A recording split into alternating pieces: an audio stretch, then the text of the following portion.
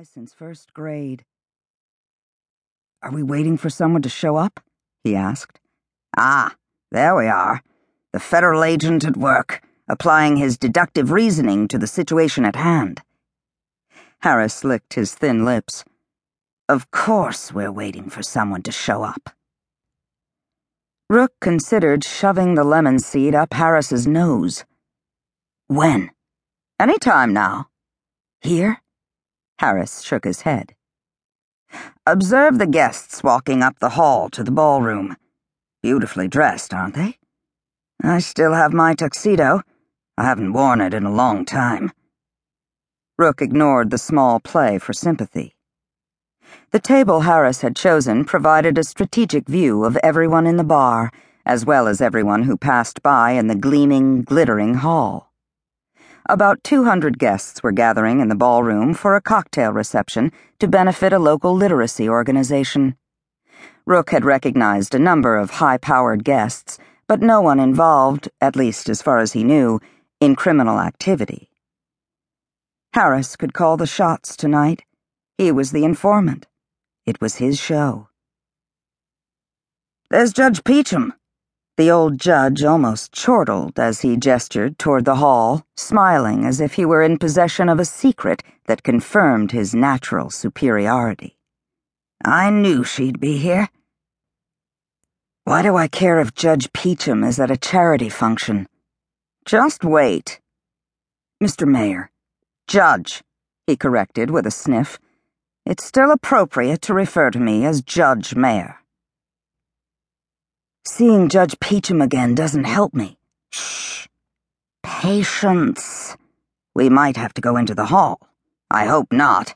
I'd prefer Bernadette not see me." Bernadette Peachum paused in the hall just outside the bar, her attention focused on something, or someone, behind her. For the past 10 years, she'd served as a judge on the U.S. District Court for the District of Columbia. Before that, she'd been a federal prosecutor and a partner in a prestigious Washington law firm. But her roots were in New Hampshire, where she owned a lake house that had been in her family for more than 100 years. She often told people she planned to die there, as her parents and her grandfather had. Rook had done research on Judge Peachum, and he'd testified in her courtroom a half-dozen times in the 3 years since he'd worked out of the Washington field office. He didn't know if she'd recognize him if she walked into the bar, but she'd sure as hell recognize J. Harris Mayer, the old friend who had lured her to Washington 30 years ago. She'd never win any awards for best-dressed judge, Rook thought with amusement. Tonight's outfit looked as if she'd pulled it out of a paper bag stuffed under her desk in her chambers. Apart from the obvious wrinkles, the black floor-length dress and brightly colored sequined shawl somehow didn't go together. Not that Rook had an eye for clothes, but Bernadette Peachum was a train wreck when it came to style.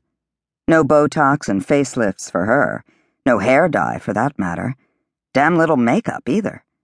People tended to notice her because of her presence and her obvious intelligence and grace.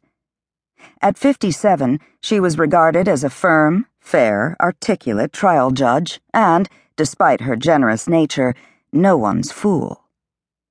She was perhaps Harris Mayer's last friend in the world, not that he would let friendship or anything else stop him from feeding her to the wolves. Or, if it came to it, the FBI. Harris would calculate the benefit to himself and act accordingly. Rook drank more of his water, although he was only a notch less impatient than he'd been 5 minutes ago. "It looks like she might be expecting someone to join her. A date?" "Oh, no." Harris shook his head as if Rook couldn't have come up with a dumber idea. "She hasn't started dating again since her divorce was finalized earlier this month. Cal still lives with her, you know. Don't you think that's odd?" "Maybe it was an amicable divorce." "No such thing." Her marriage to Cal Benton, a prominent Washington attorney, had surprised people far more than their divorce 2 years later. It was her second marriage. Her first, to another lawyer, had lasted 3 years.